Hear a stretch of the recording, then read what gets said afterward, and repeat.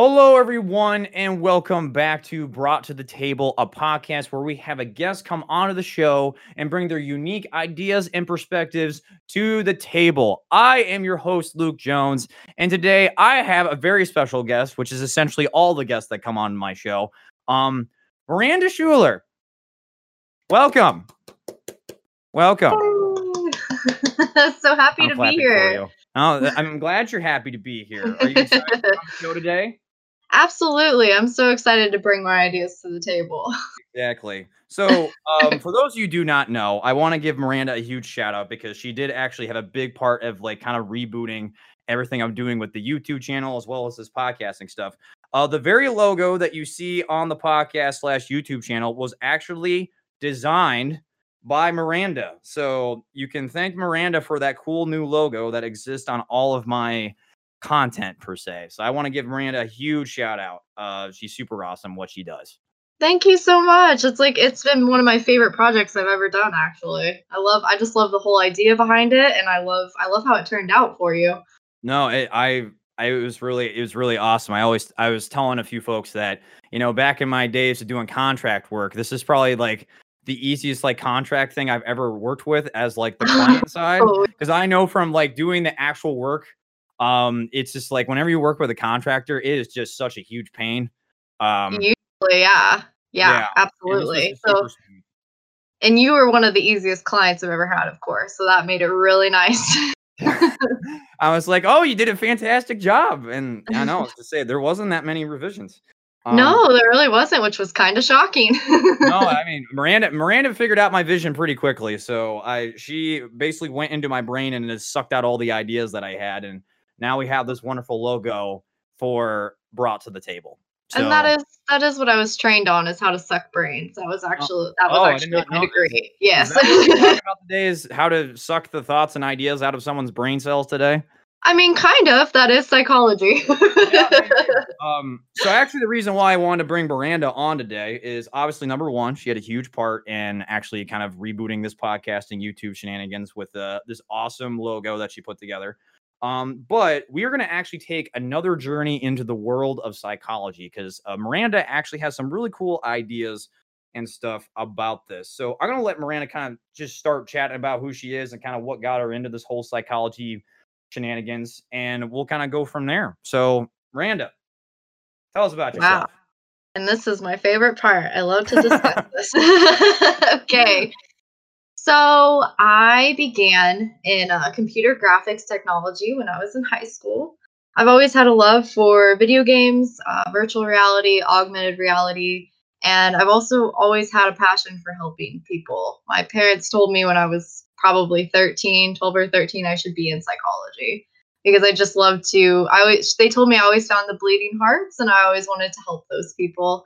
And I just very recently discovered that those two things can be very much combined, and that there's a very large amount of stigma against video games and VR technology when actually it could do a bunch of help for people. So there are studies out there that show how virtual reality can help people in the psychology field, especially when understanding mental disorders, but also people with mental disorders using different types of therapy with virtual reality and augmented reality. And that just kickstarted me being really interested in how could I be a part of that field. So after finishing my bachelor's at IUPUI, where Luke works, Hi.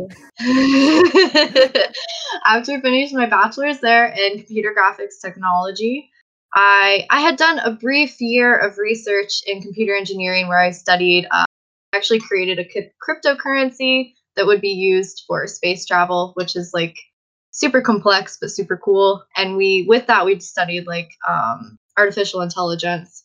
So that all kind of led into me getting my bachelor's in computer graphics technology and me deciding that I should go on for my master's in psychology. And usually when people hear that combination, they're like, what the hell are you thinking? Combining those two things? That doesn't make any sense.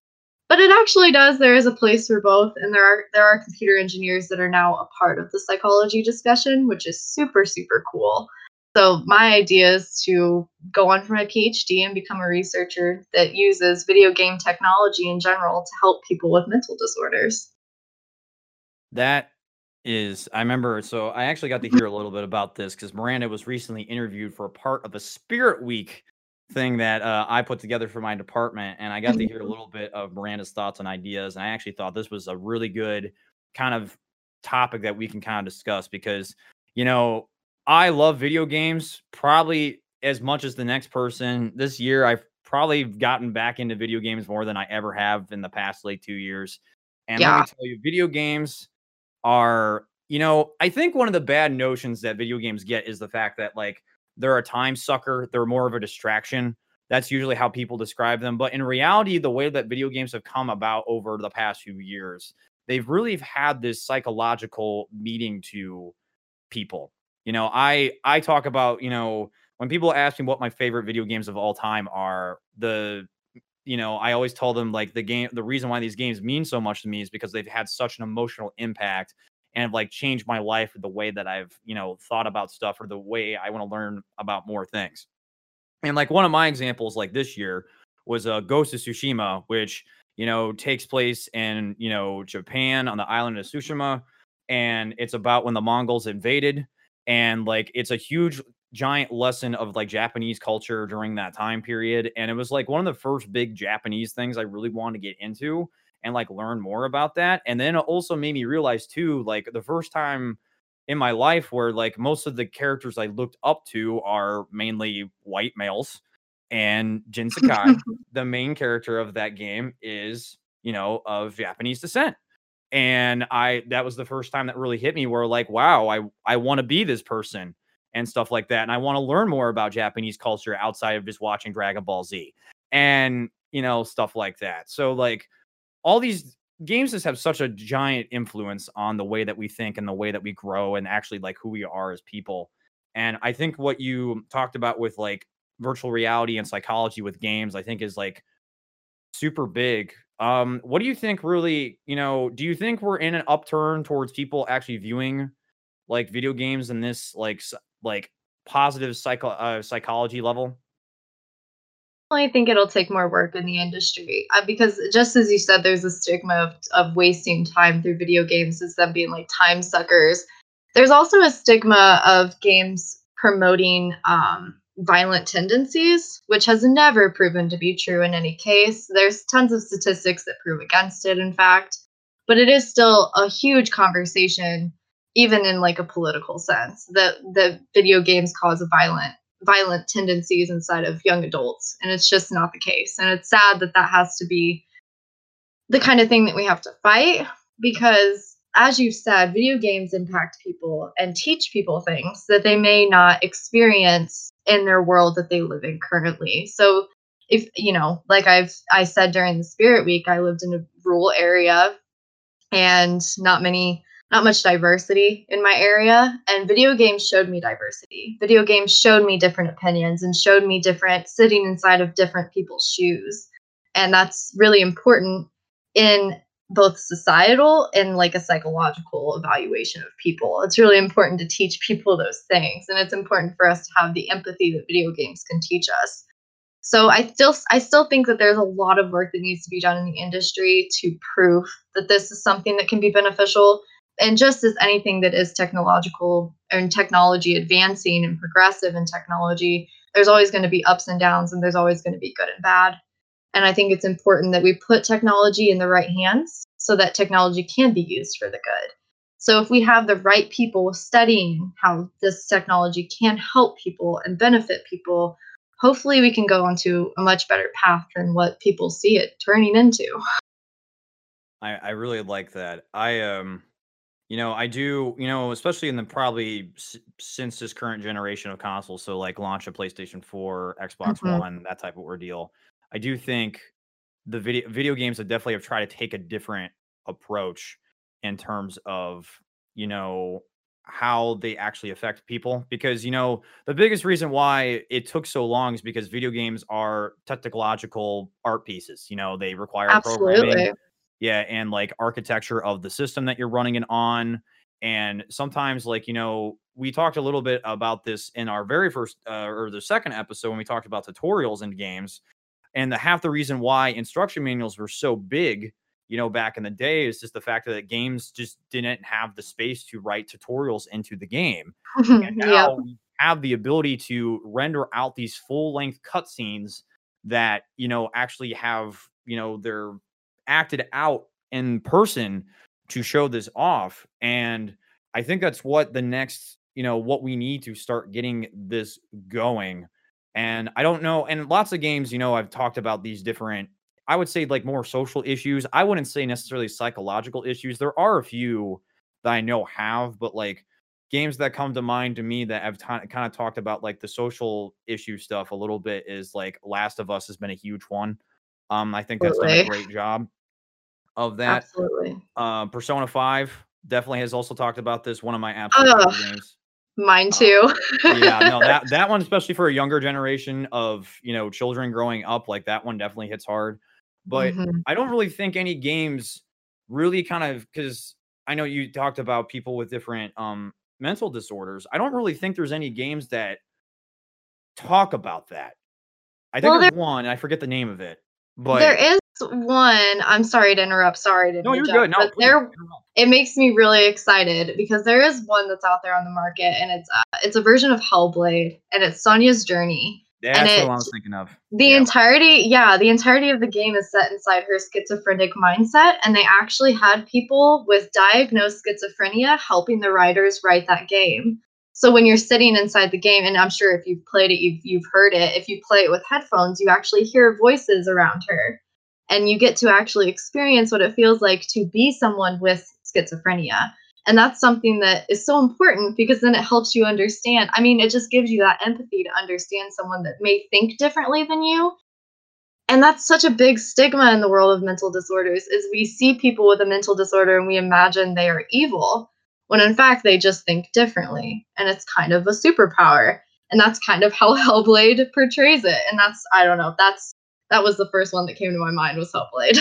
Yeah, Hellblade was the one I was thinking of. I Absolutely. kept forgetting it because I know it was the studio that I can't believe it that would made the DMC game. So that Devil May Cry Yeah. game where it was emo Yep. Dante. It's the same Yes. studio. Uh, no, yeah, I have not played Hellblade, but I have seen playthroughs of Hellblade, and I have to give them huge kudos to that because you know a lot of what you know there's has been this huge thing in games nowadays with accessibility and how they actually have folks with the different you know accessibility you know Right. things that they have to tackle, you know, whether it's someone who is deaf, whether it's blind, and how they actually are bringing those folks in to see how they can tackle these problems in Exactly. you know in video games. And I know like what you said about the schizophrenia with Hellblade, you know, they actually had to bring folks in to help kind of really script that game out. What do you think is really holding folks back from doing more of that though? Because I feel like especially nowadays when now granted we are in 2020 and 2020 is 2020. Having, you know, obviously you gotta have people come in, talk about this stuff, but like what do you think is holding people back from having more of these types of concepts talked about in video games? Fear. It's always fear. Really? Is that all it boils down to? That's honestly in my heart. That's what I feel. So, and I Mm. just, that's from like personal experience. So, just like transparency, I was diagnosed when I was 17 with borderline personality disorder. And when I told my family that, they looked at me and they said, I could never imagine you've been diagnosed with a mental disorder. You're so nice. And I'm just like, okay, people with mental disorders aren't mean. We're not evil people. We just think differently. And I mean, it just boils down to like, we have such a fear in our society of accepting that people may think differently. We have a fear of not understanding how people think. And we have a fear of not understanding. You can see that in racism, you can see that in sexism. We just have a fear of things that we cannot understand. And with that fear comes a lack of conversation, and which just builds more fear and misunderstanding. And it's just an endless cycle that it is pointless and doesn't need to be that way at all. No, I, you know, I 100% agree with you. And the thing is, like, you know, we talk about fear, and you know, obviously, we're talking about fear and kind of in a negative reinforcement way, where essentially people are like, "Well, I'm scared, so I'm not going to do it." But it's also the fact of like, you know, I think with me personally, you know, I remember back when I was in undergrad, I did a study about how to take the whole concept of Skylanders and help it with people who had anxiety and depression. Oh, that's And so fun. yeah, and it was a really cool project to really work on because there was a lot of different things that you had to think about with that and how to approach that. But really what it came down to is, I think people are just scared because they just don't know how to go about it. It's like you don't want, it's hard. I'm trying to figure out how to say this appropriate, so I apologize for those of you listening as well as you, Miranda. It's because I want to make sure I say this correctly because I don't want to offend anybody. It's more, Of course. yeah, it's like, you obviously have to talk to the people who suffer from these different conditions. And, Absolutely. sometimes depending on the condition, that can be a scary thing to do. Um, and because everyone has different levels of these different mental disorders. Right. And sometimes it's severe, sometimes it's not so severe. And usually, especially in video games, you want to try to talk about it in a most severe way possible that's not shoving it down your throat. Right. Because I think that's also kind of what a lot of games run into is that, and people say this, is that, like when a game is trying to bring out like a message and they're trying to tell this story and trying to tell you this moral message, rather than trying to tell it to you in this nice methodical way, it's more like, all right, we're taking this idea and we're punching you in the face with it constantly throughout the entirety of the story, and that's not necessarily the right way to do it. I mean, granted, sometimes it's still good to hear that message, but you want to make it sure that it's impactful and meaningful to a large audience. And that's something I can just see how hard that can be. That it's incredibly difficult. And I don't think it's necessarily just even from a fear perspective. I think it's just actually trying to really nail that. And obviously Hellblade did a fantastic job, but I can only, many games have tackled, anxiety and depression, Mhm. but I don't think a game has really made you really feel like what it feels like to have those, if I'm not mistaken. Unless you can To correct me. I would have to agree with that actually. I was thinking of oh my gosh, Life is Strange, that Oh, series. yes. I That love Life is series, Strange. yeah, that series, both of those games have really affected me pretty hardcore. But I still don't feel like you can cross that bridge of like, even though I've played the second Life is Strange, I can't ever say that I understand what it feels like to be in a Hispanic's shoes living in America right now. Right. I can never say that. I especially coming from like a privileged white percentage, I cannot say that with any kind of No. clarity. But I can say that that game brought light to the knowledge that I was never given. And I think that that again is just the key that we're looking for inside the lock is giving the people knowledge that they may have not received before. And I think that goes even beyond video game technology. I think that goes into like our schools. Like just even recently we've been taught in our schools how to handle someone who is suicidal and how to see signs of it, or someone who is depressed, or someone who is, being abused at home. And that's something that like my parents were never taught in school. So when they had to deal with me going to therapy, they were like, what the hell is wrong with you? You have nothing to be worried or stressed about. When in reality, it doesn't work like that. So it No. comes down to like just education. And I think as much as video games can do in part of that, that's still an important step, even, if you're not crossing the boundary of shoving it down someone's throat, but you're still telling a story that is valid and should be learned, I suppose. No. Yeah, it's such a difficult balance because it's just like, you want to talk about these messages and have these characters with these different, backgrounds of who they are, whether they're part of, different race backgrounds, different sexuality Right. backgrounds. And it's like, I think one of the biggest things I kind of struggled to understand the past few years, but I finally kind of got it a few years ago, was, when Marvel was really trying to push this giant diverse roster of characters, because I grew up as a Marvel kid, liking all these different Marvel characters. And the thing is, I never really got it because I was more viewing it from the perspective of, oh, they're no longer focusing on the characters I really enjoyed growing up with. But in reality, what it was, it's the fact that, we need characters of representation of different backgrounds, of different sexualities, and what have you. I mean, that's why Miles Morales is such an important character in Marvel right now, because he represents Absolutely. such a huge population of folks. And don't get me wrong, Peter Parker Spider-Man is always gonna be my favorite Spider-Man. But that's because I, as a white privileged male, look up to someone who looks like me. You know, Right. those folks, you know, of Hispanic and Black heritage, they need their Spider-Man to look up to. And that is Miles. And Miles is also just as fantastic of a character. And that's why he exists. You know, like he is, and it's not just like, oh, I am this, lack of better word, token character. Like he has, it's not just he's those things. He has like a family that revolves around that cultural background.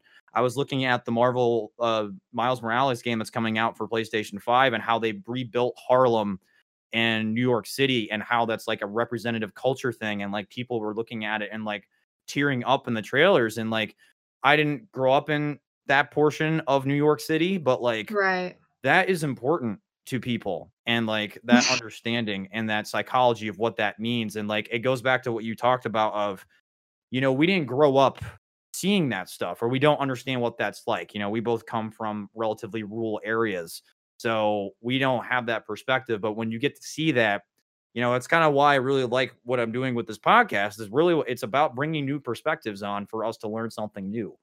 And I Absolutely. wish there was more ways that games could do that, because I think the problem is that some folks look at that and feel like it goes back to the shoving down the throat thing. But I don't think these games are doing it. I'm just trying to figure out how, you know, you can even change the mindset of someone who's going to think like that, you know, because that's what the games should do. And that's what I really think what Hellblade did really well was like, we're not trying to put this message in front of you, the entirety of it. We're trying to make you experience it, you know, which I think is a lot different than most games do. And I think the really important factor in what goes into those games, into the, like, you know, Miles, and what goes into those stories, the fact that they don't just there's a lot of problems in like psychology in the industry right now, because there's a lot of people that are of white heritage that try to speak for those that are of other heritage, or people that are, you know, neurotypical that try to speak for people that are neurodivergent, when in reality, like things like Hellblade and like the new Spider-Man, they had real people that had lived those lives help to create those films and those pieces.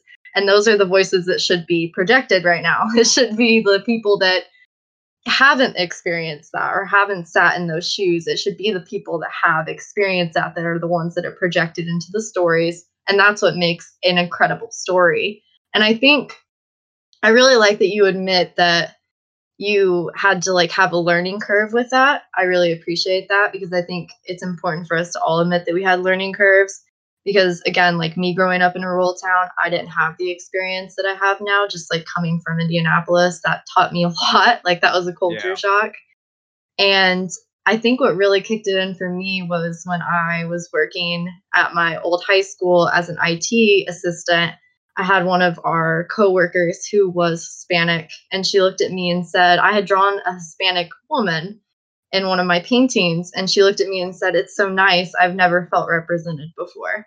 And that Wow. just like kicked me in the face, because I just realized like I can't imagine watching TV every day or playing video games and not ever seeing myself. Can't Right. imagine living that life. And that's so incredible that there are people that don't have that here. And I think it's so important to rise those voices up. And I think that's what those pieces do that you're discussing. I think that's what makes an incredible piece. Yeah, I think you bring up a great point, because, you know, with, you know, in 2020, talking about like Black Lives Matter and having more racial understanding, I think, you know, I, you know, part of that is admitting when you don't know enough.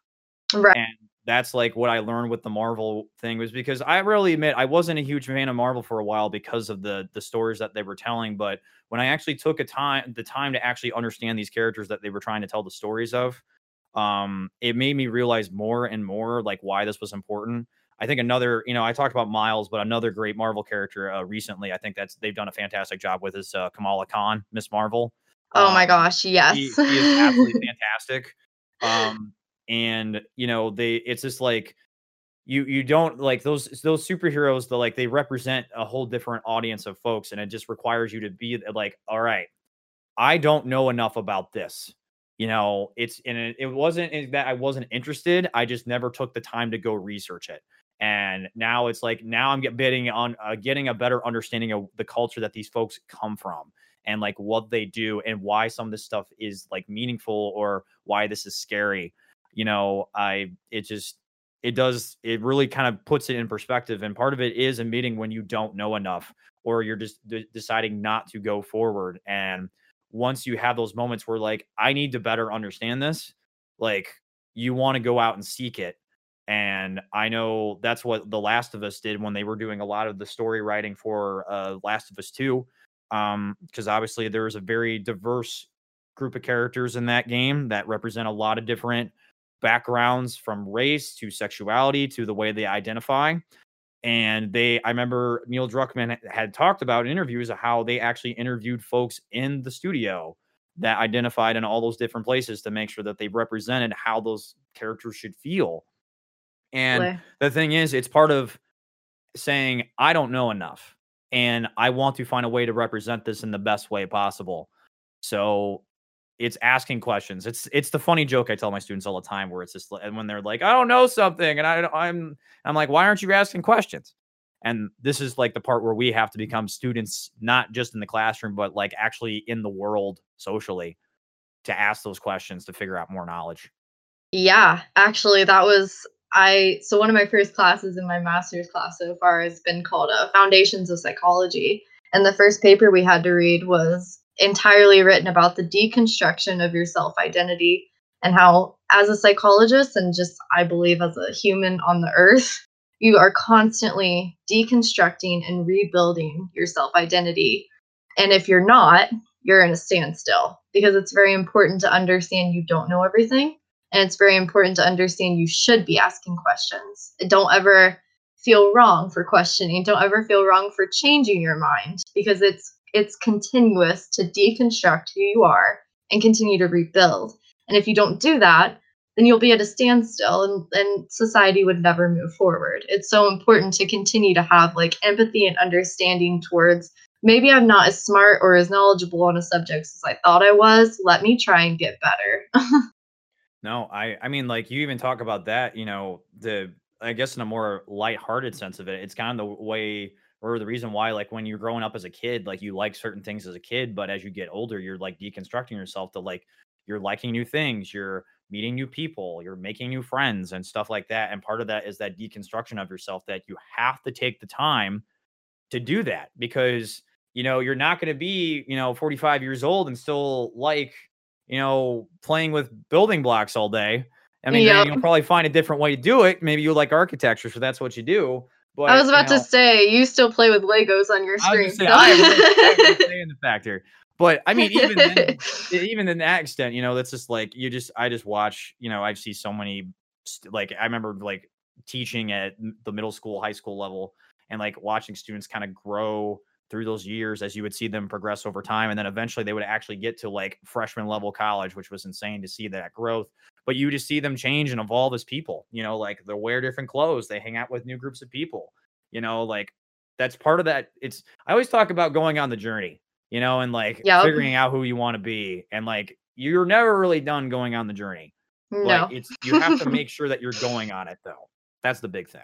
Absolutely. You should never be stagnant, and it should never be, I don't know, that maybe just be like my perspective on life though. I never want to be comfortable. I don't want to be comfortable. I don't want to be content. I'd much rather be uneasy and learning than just content with where I am, because I do want to be a part of like progressing society and helping people. And I feel like if I just stay content all my life and never change, how am I supposed to be a part of anything, I guess? No, I mean, I think that's actually a really good point you bring up, because there's this level of, I mean, like, you talk about fear, and then you talk about content, or we can even kind of phrase it into just being comfortable.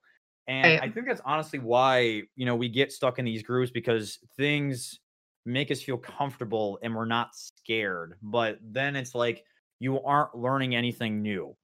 Exactly. And That's it's like, exactly right. how do you balance that, I guess? Because obviously, if you want to continue to learn and progress in your life, you need to be scared of things. But then at the same time, it's like, you want to be comfortable. You want to know that next day you can wake up and, you can pay your rent. You have food to make sure you can eat. You're getting enough sleep. You're going to go to work and you're not going to get fired. That type of thing. Of course. I think I think the balance in that could even stem from understanding that some people don't have that. I think that's at least my balance, is for me to wake up and understand I am comfortable. I have a roof over my head. I lay in a bed every night. Some people don't have that, and I want Right. to continue to work until I can help at least one person have that, like I have that. I mean, you're not wrong. I mean, that's what I feel like that's what we all try to. I mean, a lot of the folks I've had on the show, I think we all kind of think the same way. So maybe at some point I got to have some crazy person on the show to talk elsewise. But I think we all are here because we want to help people in some shape or form, whether it's big or small, and we're all trying to better ourselves and find ways to do that.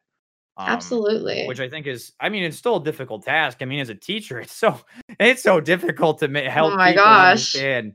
Um, and that's a whole psychological battle I fight every day. Of course. Which I think is so difficult. Yeah, of course. I'm actually, which I'm not a teacher, but I have a substitute's license, and just being a substitute is draining to me because it's just every day you see kids that you cannot help enough. And so I can't imagine being like a full time professor or teacher. That would just, I mean, how do you cope with that, Luke? You're asking good questions. Honestly, it's not for everybody. And I remember, so it's funny because, for those of you who don't know, I'm a relatively young full-time lecturer at a university, IUPUI. And I got hired when I was 23, which is absurd and is never heard of usually in any university environment. And a lot of the people that from my program that were in undergrad want to go do a master's degree to go teach. And what a lot of them ended up realizing is they didn't like teaching. And I do think there's some of that is you get put in that situation, you get really scared. You talked about the whole suicide, like I remember first day, like one of the first things I had to do before I started teaching my first full like semester full time was I had to fill out that like suicide prevention thing of like what I'm supposed to do as the instructor when you get told that thing. And like, that's something I think about every single day, and like I get messages from students about personal things all the time. Don't need to list any specific ones, but it is draining.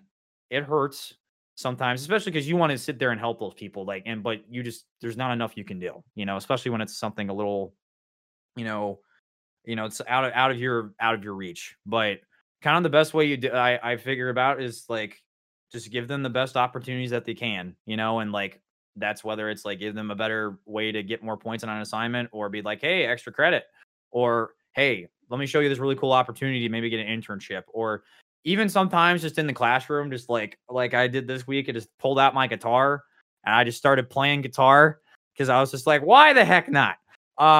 It's just providing some levity and also doing it in my own life too, of making sure that I have time to process and like take care of myself too. Because I think, 2020 has proven to a lot of us in all sorts of different ways. And I'm not trying to completely blame it on the number of the year, but it definitely has made me have to force myself to reflect and process more.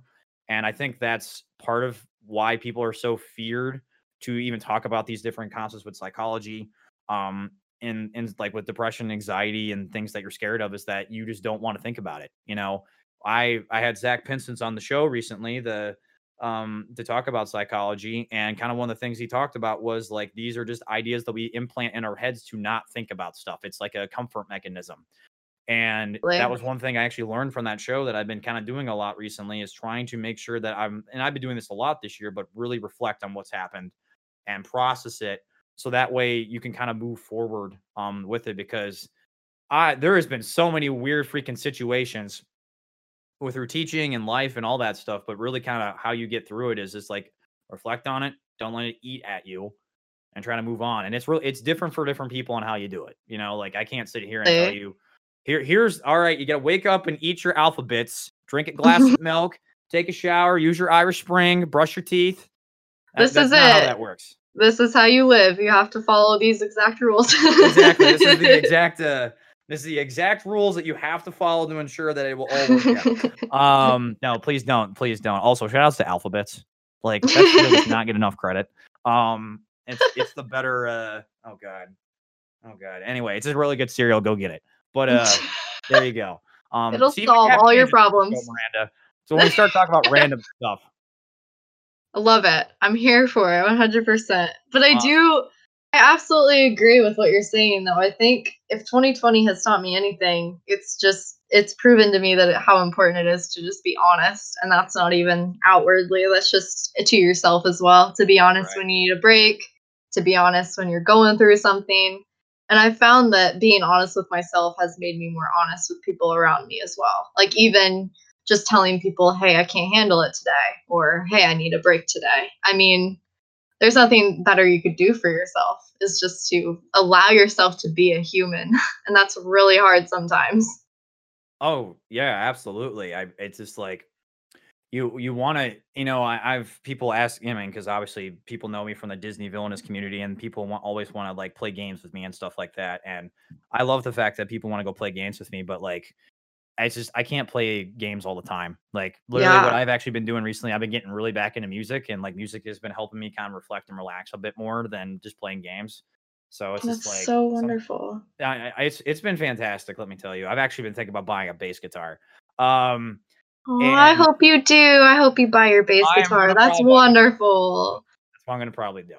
But it's definitely like helped me like reflect, but it's like it sucks to say no to someone, and I think that's it also goes back to what we talk about with fear is like you never want to let someone down. You're scared that as soon as you tell Yup. someone no or hey, I can't do something today, like you all of a sudden you just broke someone's heart, you ruined someone's day. And some people don't have a problem saying no, and that's also great, but it's also like yeah, sometimes you're saying no because you're like, hey, I really just need to not do anything that requires talking to people. I need to go drink some water and relax and binge a TV show and just chill. And it's just okay to say Exactly. that. And I think, like PSA, I feel like if you have someone in your life that can't handle you saying no and can't handle you needing to have time for yourself, that's not a person that you need in your life. Like, and it's so funny that we're having this podcast and discussing that because I just had like a falling out with a friend because she could not handle that from me. And that's like not on me. I have to be allowed to be a human. Everyone has to have time, and that's okay. And you don't need validation for it. Validation is for parking, like that book that I love says. Validation is for parking, and you don't need that. Like you if you need a break, take a break. And it's really hard for me too. I completely agree. It hurts me to disappoint people, and it hurts me if I feel like I haven't been productive. It really bothers me. I tell everyone else around me, like, it's okay for you not to be productive. It's okay for you to take a break, but I don't tell that to myself. And that's been a learning curve for me. But it is okay. No, absolutely. I am definitely we probably kindred spirits in terms of our productivity. Yep. Where essentially like I am the type of person that I always like to do things, but sometimes like, for me, like I feel like I'm being productive when I'm doing stuff for work or doing schoolwork or designing a game or doing something for YouTube or a podcast. I feel productive doing that, but then there's a point where I'm just like, all right, that's enough. Need to do something Exactly. else. And especially since I'm so always kind of glued to a screen, I've had to make a very big effort this year in particular because of just being at home all the time to do things that don't involve you looking at a screen. I mean, it's funny that you bring up the Legos, and like Legos have been a huge part of that where I just like just something fun to do where I'm not looking at a screen, or I'm actually like playing the music and going out, and exploring more a bit too, trying out different restaurants and stuff like that. Obviously being safe, wear your fucking mask, people. Ask, please. Wear your mask. Yeah, yeah. I say it. I don't swear often on this show, but I will say it when it comes to wearing a mask. Yeah, But yeah. So, doing things, and it's different for everybody too, because, there's different, I think someone doing something fun is different for everybody. Like someone's version of fun could be playing a video game. Someone's version of fun could be just relaxing on the couch and listening to music or whatnot. And I think it's also understanding that, hey, just because, maybe Miranda and I have different ways of just doing stuff and how we are productive and how we have fun, that's okay. Like, it's completely okay that we don't do the same things. Just because person A that you're friends with, like, it's cool if they want to go do something else to relax. You don't have to do the same stuff. We're not all the same people. absolutely. And I definitely feel that. I think we might be kindred spirits because I have so many friends around me that are very extroverted, and the things that let them let loose are going out and having fun together and like spending time together. I am not that person, and I've always had friends. I guess not now in my life because I have great friends now, but growing up, I always had friends that saw that as very lame. Like you don't like to do anything. You're kind of a buzzkill. But it's like that's just who I am. I'm very introverted. I need time to relax and unwind, and I need to recharge my batteries, and that is okay. And if someone cannot accept that, I'm not your person. Are we human or are we dancers? My signs are Yeah, vital. My hands are cold. exactly. I love that song so much. No, I definitely like. I think that is I actually 100% Miranda. I've literally kind of went through something very similar earlier this year with that same exact experience. And honestly, what it boiled down to was, you know, if two people just cannot just accept the fact that, hey, like if you don't want me to relax in the way that I do, or however you want to have fun, like that's like, if you can't accept that, then you don't need to hang out or whatnot. But I will say is that just because that if someone doesn't like to do the same type of stuff that you do to relax or recharge, that doesn't make them a bad person. I think that's also something we got to keep in mind. Not to say that maybe the way they handle the situation or whatnot, could be right or wrong, but like just because someone doesn't like to do the same things you do, doesn't make them a bad person. I think that's something. Absolutely. Yeah, because I know it's funny because you talk about growing up. I grew up in a very small private Catholic school, and I believe it or not, of a class of 30 students in my grade, I was the only kid that was a nerd. I was the Dude, kid where everyone wanted to go to the movies or go bowling on the weekends after we get out of our private school clothes and our uniforms and whatnot. And I'm like, I want to go play the new Sonic game. I want to go play the Wii. That's what I did. okay. Um, Yeah. We I was grew up that. in this we grew up in the same life. I literally graduated with 36 people, and I was always like, I'm going to spend the weekend playing Mario with my dad, but thank you. Exactly. No, that was literally the way I operate. And like for the longest time it was always so difficult because like, growing up I always thought like, people just thought really badly of folks that liked that nerdy crap, but really what it boiled down to is it was just the wrong people. And you will eventually find the people that you're supposed to be with and like hang out with and have fun. Yeah, and we should totally normalize the idea of like just because you don't vibe with someone doesn't mean they're a bad person, like you said. Like, just because we're not close, just because we don't vibe, we don't have the same like energy or whatever, doesn't mean you're a bad person or I'm a bad person. We're just not meant to be like connected in that way, and that's okay too. Everyone has their own speed and their own maturity, I guess, and that's completely fine. Right. I know because I assume Miranda, we both grew up in probably very small communities where everyone kind of knows each other, and the kind of the whole thing, it's a popularity contest of, all right, if you have the most friends, you're successful. Exactly. Yeah. Yeah. In my town, it was like if you have the most friends and you play basketball. That was really big in my town. Like if you're a sports person, you're Yes. definitely more successful. And I was just like, okay. Okay. I- That's I'm that's a fine. yeah, I'm a little weird art kid. That's not gonna work for me, but that's okay.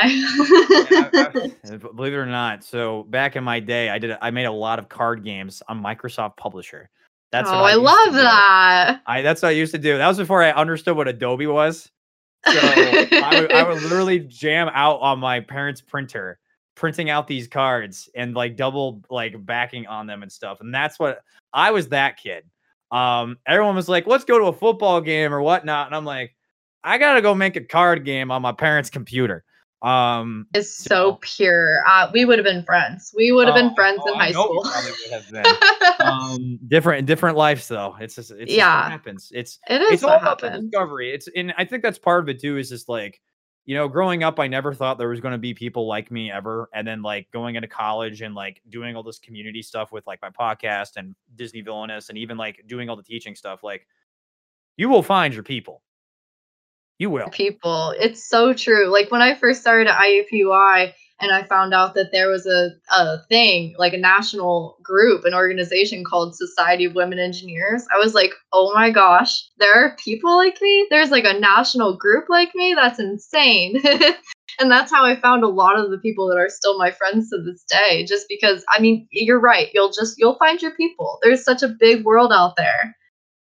Yeah, I mean, I have friends out in Washington, or actually not Washington, in Oregon and Louisiana and Texas and all over the place. And like I still talk to them on a semi-regular basis. I check in on them and stuff. And like you will find your friends. And those are the friends that you like the most meaningful. Because I think one thing I definitely learned, I think I might have told the story before on a podcast, but grew up in Indiana, went out to Seattle one summer to intern, came back, realized how much I hated the freaking state. And I blamed it on the people. But really what I was trying to blame it on was the fact that I was not surrounding myself with the correct people. Yeah. And that's what it made me realize that it's not, and granted, there is a little bit of like where you are in the country or the world and like your location, the types of people that are there, but it's really who you decide to surround yourself with. And that's how you really kind of find your friends and the people that you really care about and stuff like that. And I think that's really important to keep in mind. And don't be like me and just blame it on the entire state. That was not a good time in my life because I was a very angry man. I can my brother can attest to this. He was on the last week's podcast, and he can attest that Luke was not a happy person. But yeah, don't be me. Don't beat me in 2016. In 2016. Yeah, don't be Luke in 2016. I give Kratos a run for his money at being the most pissed off person alive. So. But, I mean, I was the exact same way, and I was the same way, but with my town. I always blame my town. Like, oh, I hate this place. It's all this place's fault. And I was like a super angsty, angry teen, and I still have a lot of anger in me towards the world, but it's not in the same precedence as it was during high school. And it doesn't. It's more of just like, again, there's fear in being honest, and being honest is what attracts the right people to yourself. If you are honest about yourself and who you are, you'll find your people and you'll find who you're comfortable with. And that I feel like this podcast just has a theme of honesty and fear and how they go hand in hand. Yeah, no, I mean, like that's what it's kind of funny because we talked about a lot of different things, and honestly, that's really what this podcast has been about. Is just honesty and fear with just yourself.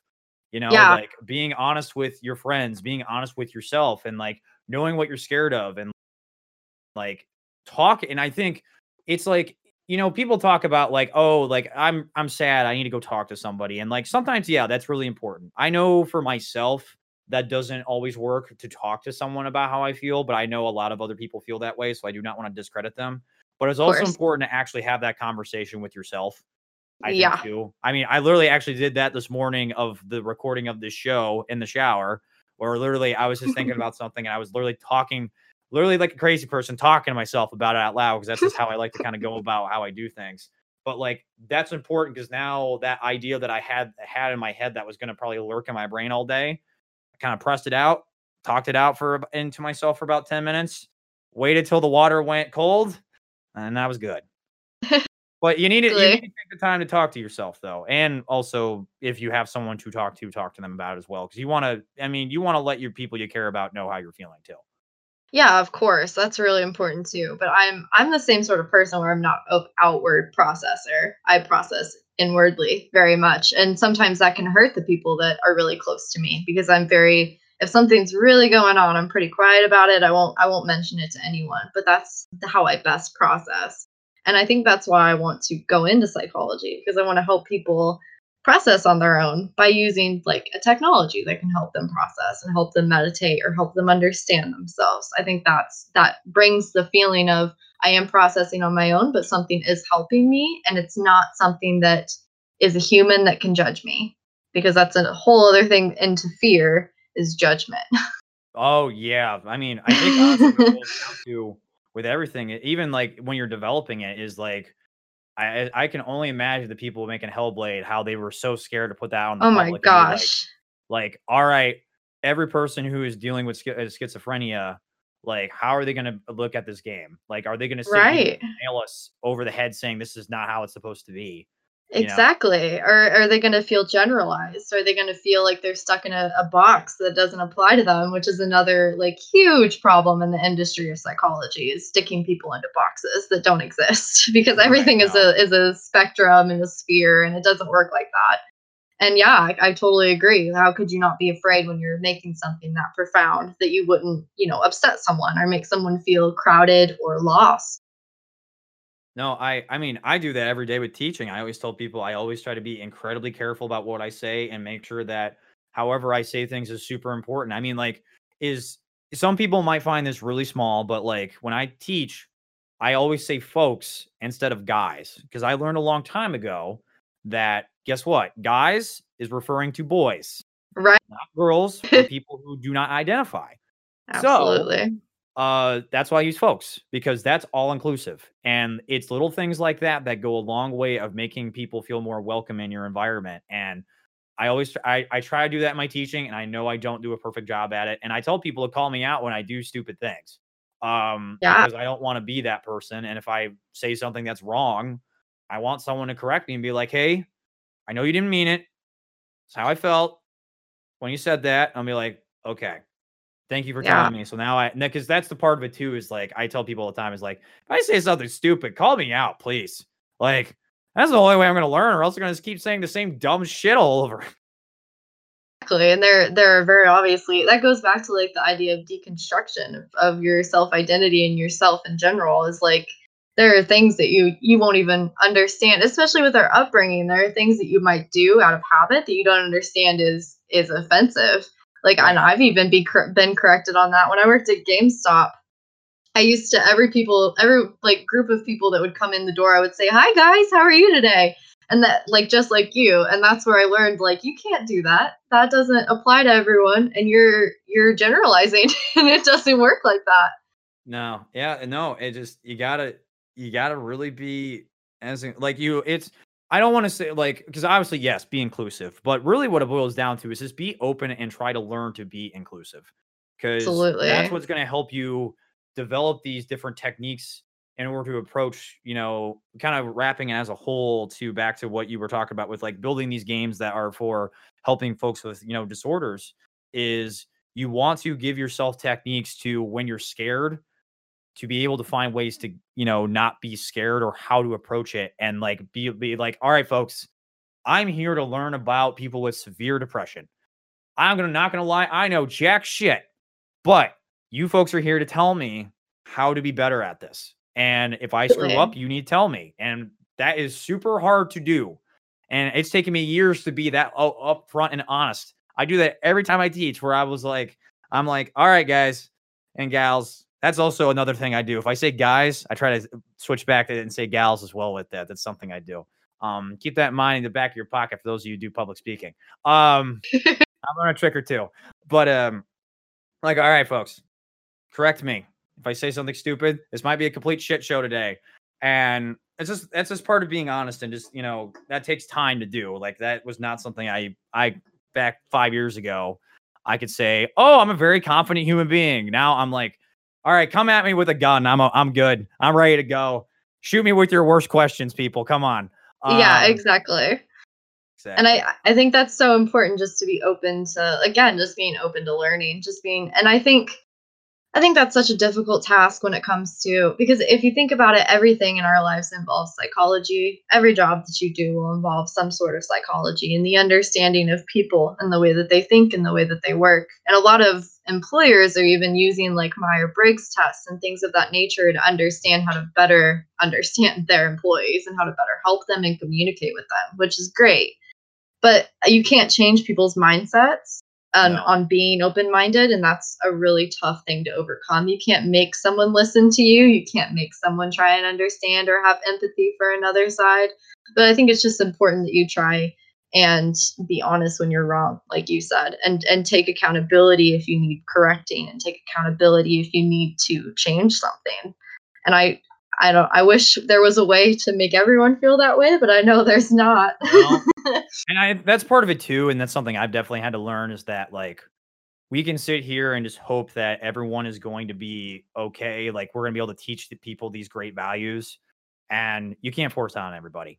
I know, No, especially from a yeah. teacher perspective, you know, especially as a younger person teaching, like I want to be able to drill into everyone's heads how to be the most kick-ass app developer possible, but that I Heck can't do yeah. that for everybody. It's just impossible. And part of that is just accepting that and knowing Yeah. that going in, it's just like, well, not everyone's gonna make it, and that's okay.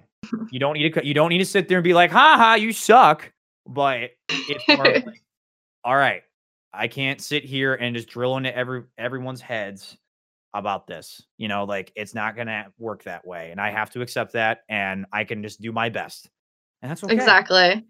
Exactly. Just do your best. I think that should be the theme of this podcast is That's just what it like should be. Do your just best. wake up and do your best to be a good Yeah. human every Fear and day. comfort. Fear and comfort. Do your best. And Honesty. yes. Now, I want to ask one simple question and we're going to wrap up the show here. Because we initially talked about video games and the psychology of those games. I got to ask you, Miranda. I don't remember if you said this on Spirit Week. What is your favorite video game that has meant the most to you? Oh wow, that's a really tough question. Put you on the spot. I will say the video game that definitely got me into gaming, that got me into game design was Dead Space. That game, Really? yeah, the Dead Space series was everything for me. I grew up on Xbox, so Halo was a big thing for me as well, but Dead Space was always my thing. However, I would have to say now my favorite video game, Detroit Become Human is my current favorite video game. That's what I like to hear. That's See, what I like to hear. I knew that you were gonna love that. And again, it comes down to like that game is so psychological. That Oh, game it's puts so good. so much pressure on you. And okay, super interesting fact to wrap up the show.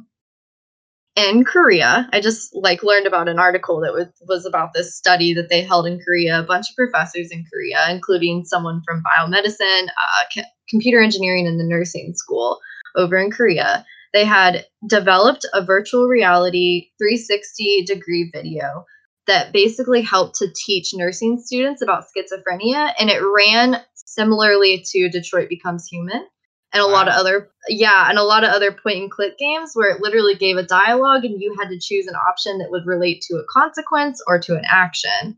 And it was really engaging, and it taught a lot of those nursing students about schizophrenia and how to handle someone with schizophrenia. So I think that's another reason I love games like that, is because it teaches like real world consequences. It teaches how important words are, how important dialogue is, and actions, and it makes you accountable for your actions. And I think that that's another really great educational skill. No, it's well, I gotta say one thing. Number one, the original Dead Space is my absolute favorite horror game of all time. Absolutely. Oh my gosh, the horror design in that game is just whatever. It's amazing. I'm not a big fan of the sequels. 2's good. 3 is less of a horror game, more of an action game. But I don't talk about it enough. I love Dead Space. That game's scary. Now I remember when Detroit came out. I was excited because it was made by the folks who did Heavy Rain, and Heavy Rain is also a very very choose your own adventure type of ordeal. But the difference between Heavy Rain and Detroit is the fact that Heavy Rain is like a thriller. So there's like this scary psychological feeling to it, but it's not like, I don't want to say teaching you something, but it does teach you like, oh, your actions do have weight to what you do and how they influence the story. Detroit really nails this whole concept of what it means to be a human being. Exactly. And I think that just does it so well. And I will say this up front. It is not my favorite game of all time. It is on my top 10 list, but Detroit Become Human has the best story of any video game, in my opinion. Yeah, I would back that up. I really would. That and Life is Strange. Those two games taught me so much about empathy. And I think the most interesting theme in Detroit Becomes Human is the idea of like, you will begin to feel empathy for a machine. And what does that mean for you? And that goes back to like, I did my capstone in CGT off of like the Turing test and Mary in the Black and White Room, those two theories. Wow. So it means a lot to me to the idea of like what makes an artificial intelligence not human, and how do we still feel empathy for those things? That's why I love Connor. Connor's such a good character in that game. I Oh think my gosh. he does an incredible, like his Brian Descartes, I believe, is the actor. He does a fantastic job really representing this character that's literally going through this. Well, and actually, it's not even just that; it's also the player making the choices of watching this robot essentially want to either become have emotions or stay based off of the program scripting. And like when you're going to do that, how does that look? Like how does that, like when you see someone not have emotions and do the thing that they're programmed to do, like what is that actually repercussion on you as a human being?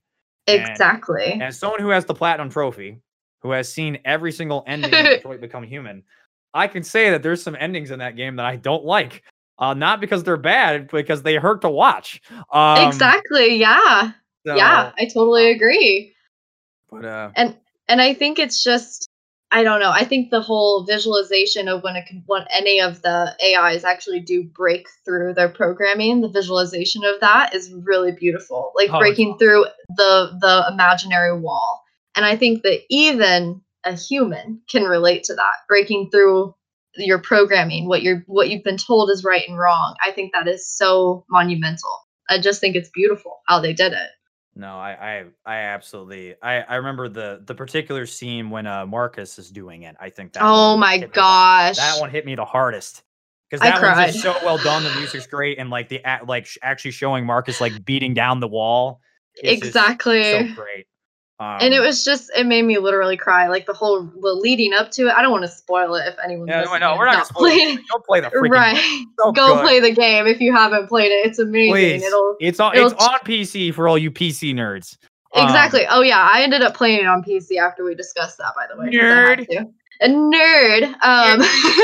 Turbo tax on your PC, nerds. A nerd. But yeah, I just love.